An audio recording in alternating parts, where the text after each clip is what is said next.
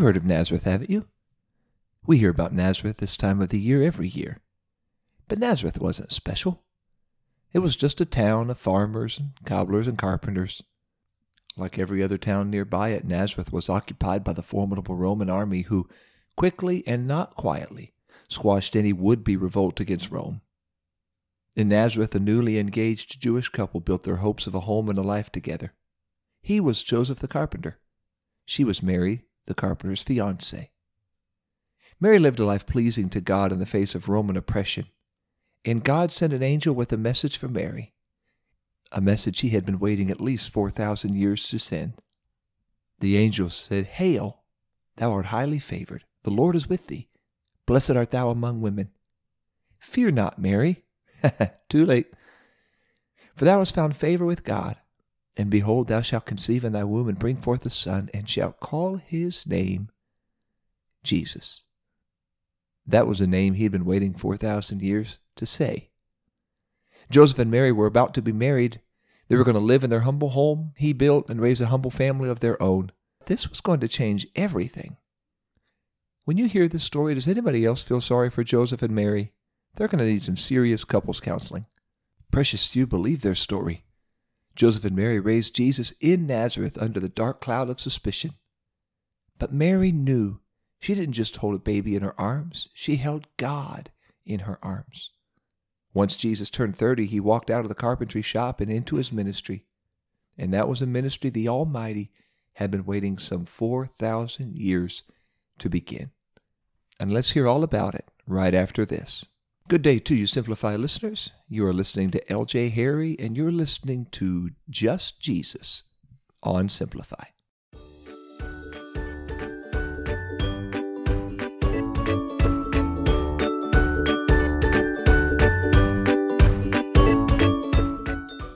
The locals heard Jesus was going to be a rabbi. Maybe he'd teach the scriptures on the Sabbath like all the other rabbis. They could even boast that Rabbi Jesus built their curio cabinet. Nazareth knew Jesus.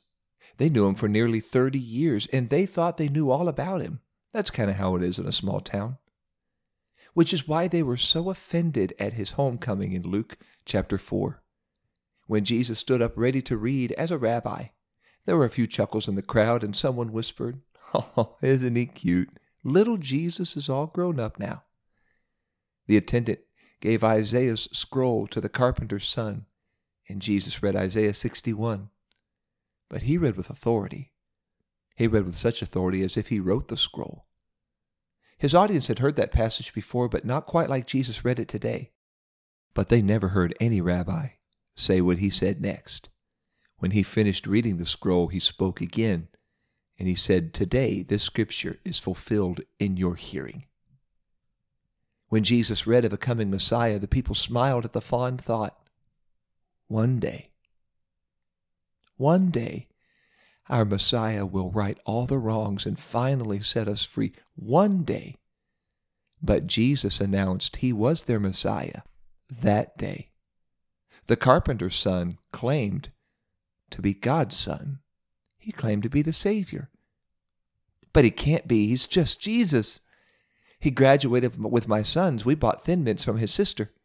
Jesus was born in a stable, laid in a manger. He worked in a carpenter's shop. He can't be the Messiah. He is just Jesus. So they pushed him out of their synagogue. They pushed him out of their city. They even tried to push him off a cliff. The people who thought they knew him most knew him the least. And here is the tragedy. The blind did not see, and the lame did not walk, and the dead did not rise in Nazareth. Jesus did all those mighty works outside of Nazareth, but he, Scripture said, could do no mighty work because nobody in Nazareth would believe Jesus was more than they thought he was. This month we will hear more about Jesus than in the other 11 months combined. We will sing sweet songs about the babe in the manger. I have one on my playlist called Sweet Baby Jesus. We know the song Away in a Manger, O Holy Night, Silent Night. We'll sing songs about him laying on the hay, laying in a stable, being cradled in his mother's arms. But Jesus is so much more than just a babe in a manger. Jesus, he did not just walk the sandy shores and chit-chat with the locals. He walked on crashing waves.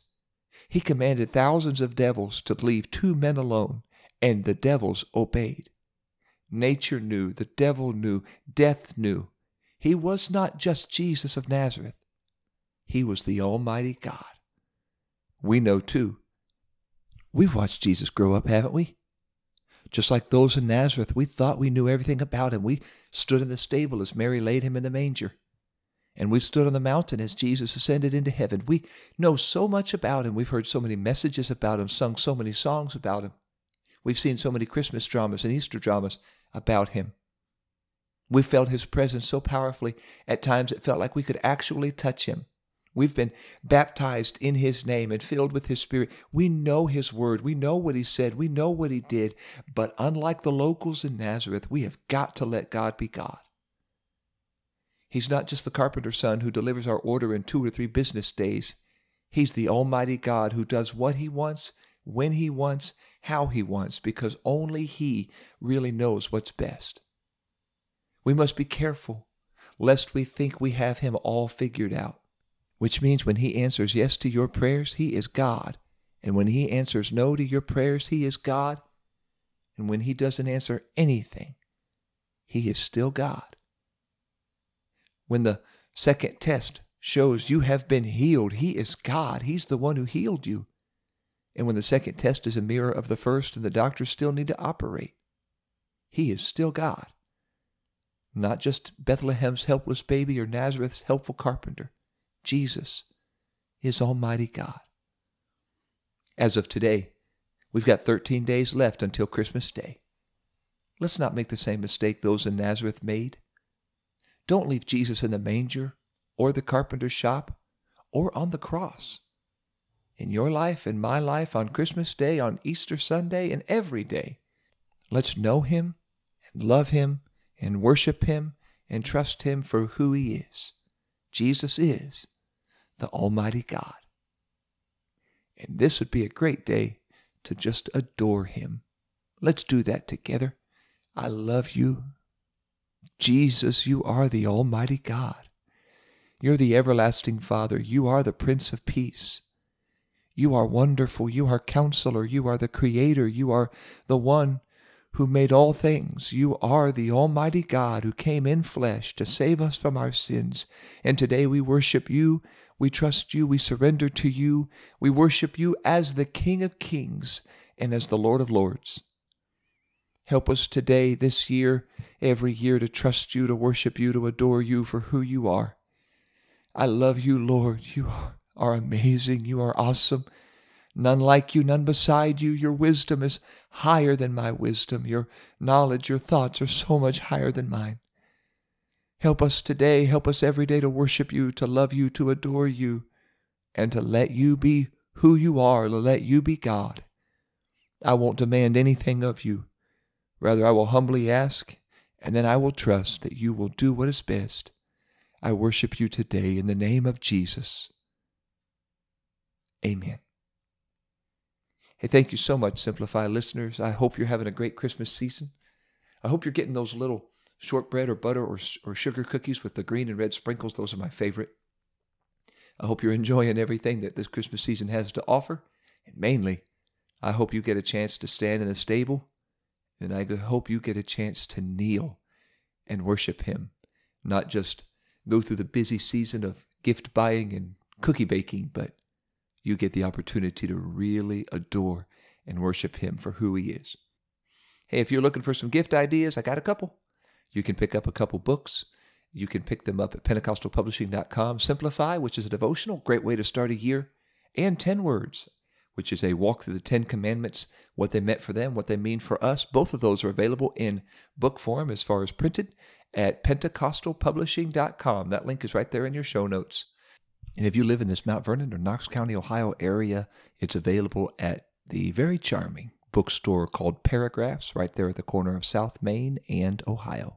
Or if you just want it for Kindle, you could also get it on Amazon. Amazon doesn't stock it as a printed book, but does stock it as a Kindle book. So you can get that. Or if you're a listener rather than a reader, you can also get 10 Words on Audible. And I am working to get Simplify on Audible as well. So that may be available pretty soon. Just wanted to let you know that's in the works. Hey, thanks so much for being such a loyal listener. Go ahead and click subscribe if you haven't already done so. That way you'll never miss any time a new episode drops, and you'll be able to share it. You can click share as well with anybody you think that might be blessed by this podcast, just like I pray you are being blessed by it. And if you are, let me know. I'd love to know if this is being a blessing and a help to you in your walk with the Lord. Speaking into a microphone, wondering if anybody out there is on the other side. So if you would, please let me hear it from you. And if there's a particular subject or topic as we go into this new year that you would like me to share a devotion about, or a short Bible study about, or maybe there's something you're struggling with, or a question you have and you would like to know, what does the Scripture have to say about that? Find me on Facebook. I'm there at lj.harry, or perhaps I should say find me on Meta. And you can find me on Twitter or Instagram at LJ&Andrea, LJANDANDREA. Hey, from my family to you and yours, I hope you all have a very Merry Christmas. Next week, we're going to share with you a devotion called The Amen. It's more praise for this wonderful Jesus, and I'm looking forward to sharing that with you next week. And always look forward to walking closer with Jesus as we walk through Simplify.